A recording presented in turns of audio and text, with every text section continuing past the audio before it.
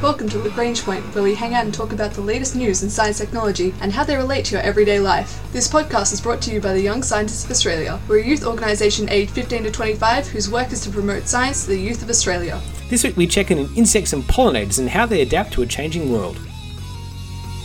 Now, humans use a lot of pesticides to protect their crops, but what is that doing to the insects like wasps and bees that visit those areas? And how is it changing their microbiome? Plus, what happens when wasps get visitors from out of town, along with which types of pollen do bees prefer, and can we give bees their tastiest meal?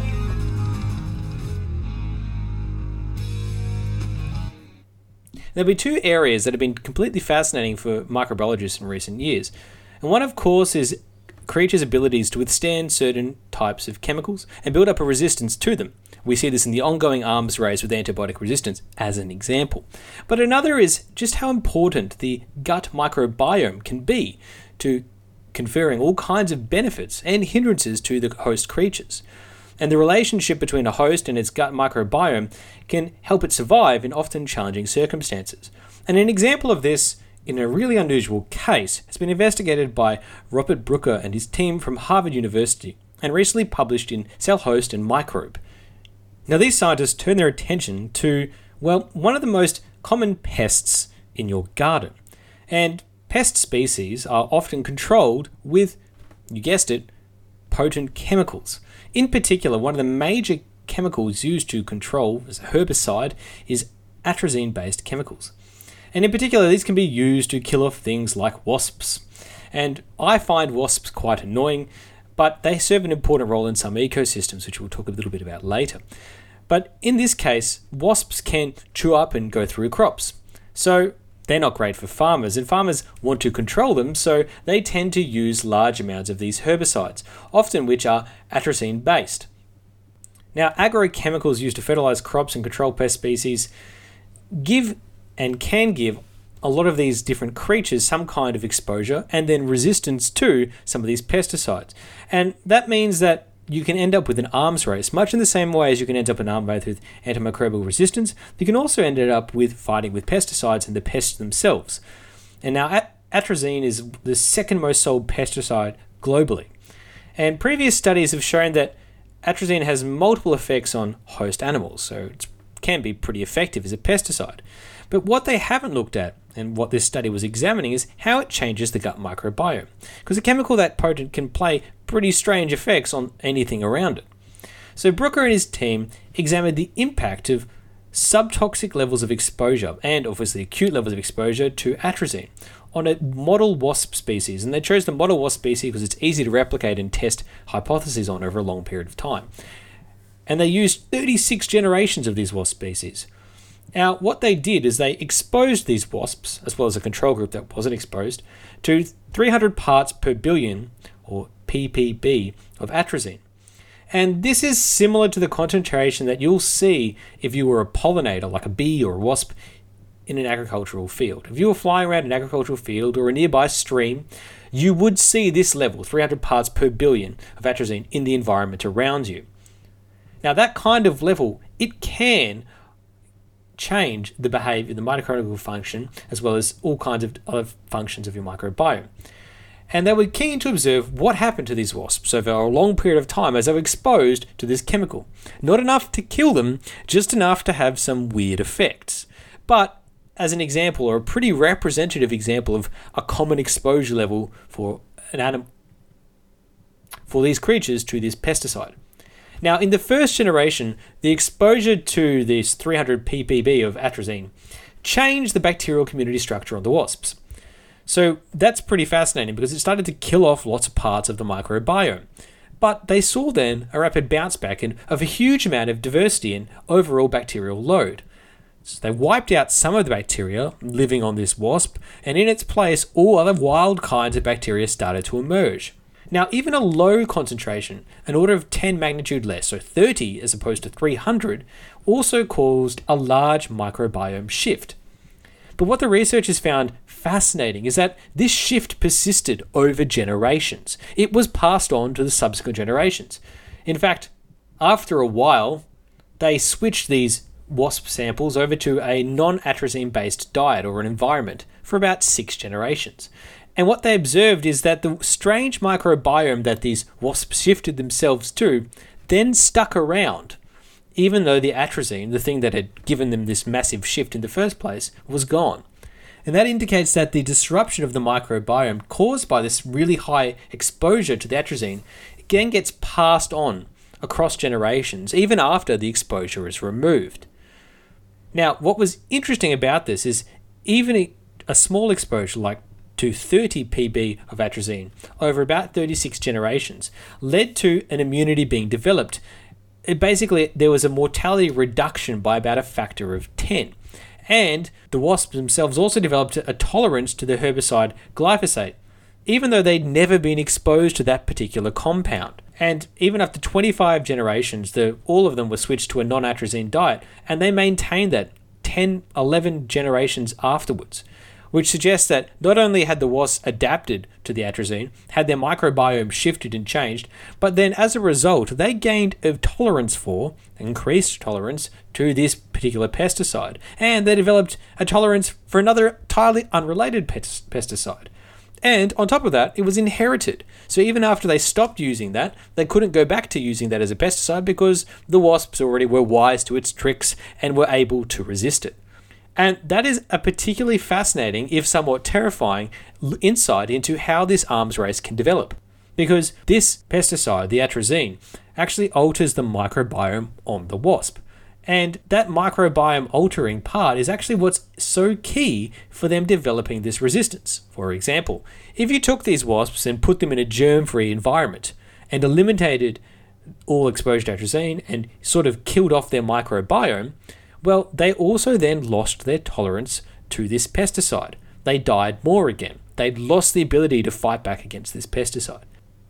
On the other hand, if you took this microbiome that is resistant to this atrazine pesticide and you transplanted it onto prior non-exposed, non-developed wasps, they suddenly gained the ability to be resistant to atrazine. So not only is it genetically inheritable, but it's also transferable.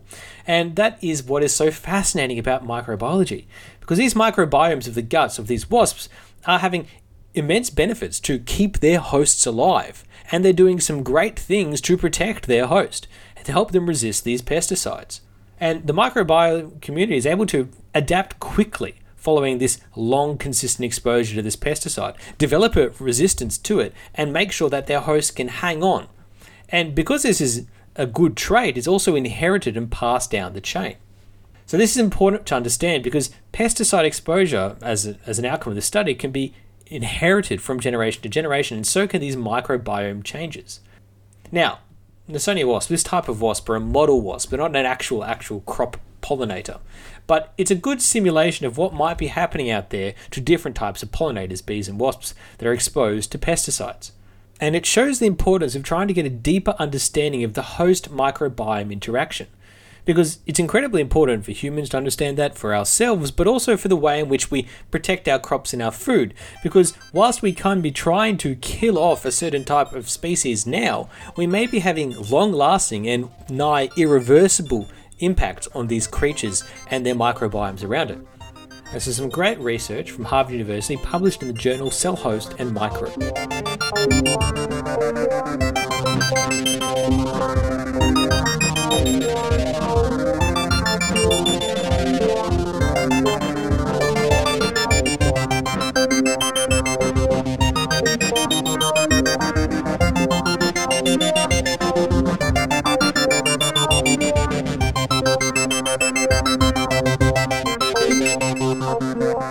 A more globalized world can lead to things spreading much faster across the world from one part into another, very rapidly, sometimes almost seemingly overnight. And that might be true for viruses, as well as trade, economics, labour, and even insects. Yes, you see, since 2005, Europe has been assaulted, for want of a better word, by hornets. In particular, a certain type of hornet, the Vespas velutina nigothorax, or the Asian hornet, and first found in Europe in 2005 in southwestern France. And since then, it sort of made its way further and further north, starting off in France and making its way up through regions of Spain, Portugal, the warmer areas, before heading north to Belgium, the Netherlands, even into parts of Great Britain. And now it's been found all the way up in Hamburg, in the northern part of Germany. And that's a pretty spectacular migration for a wasp, or hornet to be more precise, that's come all the way over from Asia. Now, from the spread of this hornet through France, people had estimated that this spread of this invasive species was around 78 kilometers a year. But it seems to have spread significantly faster than that. That is, of course, most likely due to anthropogenic factors. Or in other words, through the help of human transport of goods across many borders, it's quite possible for an insect species to get pushed far and wide outside of its natural home. And that's exactly what's happened in this case here, and helping it spread all the way up to Hamburg. Even though most scientists would consider that Hamburg area is not really suitable for the species today. In fact, that it would be too cold for a typical warmer-liking species. But it's spreading quite fast into regions that would be not normally suitable for it. It means it must be finding some kind of ecological niche that it can exploit. And tracking an invasive species like this is incredibly difficult, as researchers like Martin Hussermann from the Center for Nature at the University of Hamburg have been studying.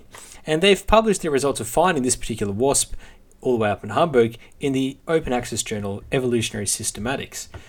And it's very important to track these species because as soon as you introduce one, and in the case of a hornet, a predator, into an ecosystem, it can change the balance between other creatures, especially those struggling to survive as the climate changes. And as climate changes, you actually see more species migrating into areas that weren't otherwise normally their home. And this can lead to a conflict between them and the existing species in the region. So the displaced species that have migrated in and the inhabiting species can fight over the same scarce resources or changed resources. And this can lead to species dying out or the whole ecosystem and food web undergoing a dramatic shift. And that's what these scientists are worried about here. But as an example about how the spread of a hornet from Asia can make its way through France all the way up Europe, even into the colder regions of Northern Europe, which is an interesting insight into how globalized our world is and just how quickly even animals and insects, though they may be small, can spread in a globalized society.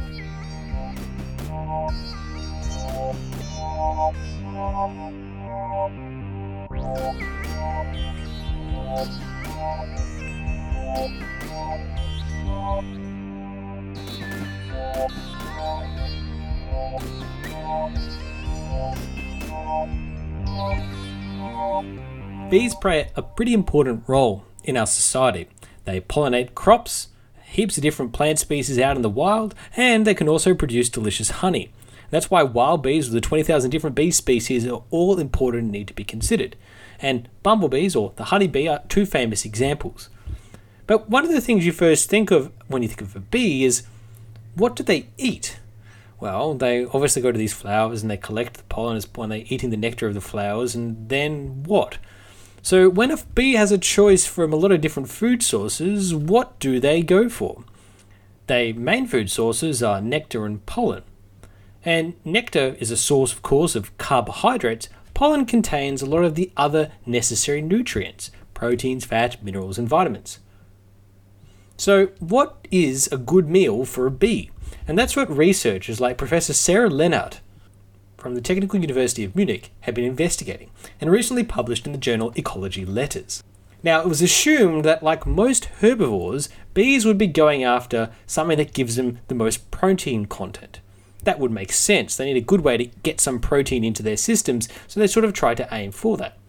But using a two-step approach with lots of different feeding experiments for bees, they tried to see which type of food the bees prefer.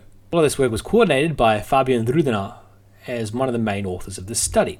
And they focused on two different types. A case where bees could get some types of nutrients like fat, and another case where they could get something heavy with proteins. This choice between fatty or protein rich sort of gave them a choice of types of food sources that the scientists are really keen to investigate.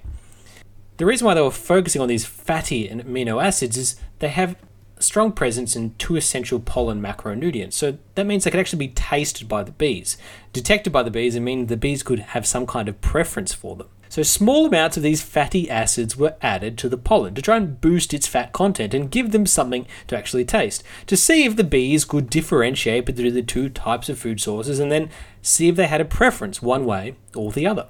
So when they added this fatty acid, the bees didn't seem to care. So that sort of threw them back to the drawing board. What would they actually prefer then? As you know, bees forage and fly around from flower to flower, so what flower do they pick? And this is why they're trying to understand this question. So they tried to keep increasing the fat content in this pollen, and what they found was pretty surprising. The more fat the pollen contained, the less the bumblebees tried to consume that pollen, even accepting death over consuming a really high-fat pollen. So obviously, the fat in the pollen adversely impacted the bees somehow, their reproductive capabilities and their survival, which is why the bees were avoiding it so hard, even taking death as a preferred option rather than having this what would to them be quite poisonous a meal. So what have the researchers learned? Well, by changing the amount of proteins, it didn't really make too much of a difference in the feeding habits, but of course, increasing the fat content in them certainly did. And the bees can taste what's good for them and then pick which food is important. Steer clear of foods that would have damaging impacts on their health and reproductive capability, i.e. high fat content, and stick to something that's more tolerable for them to eat. Which means that the pollen selection and choice, the bees are quite picky, and they're able to select which one suits them best. That has important implications for people trying to protect bees out in the landscape. You need to plant the right type of flowers with the right type of pollen, because not all pollens are the same, and bees do have a clear preference for different types of flowering species.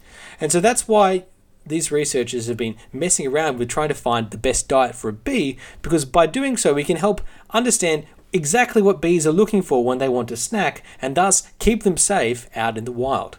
Some great research from the Technical University of Munich, published in the journal Ecology Letters.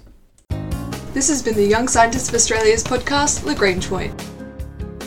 From invasive species of wasps all the way to finding what bees prefer to eat and how changes in the microbiome can be introduced by pesticide use. This week and more on pollinators.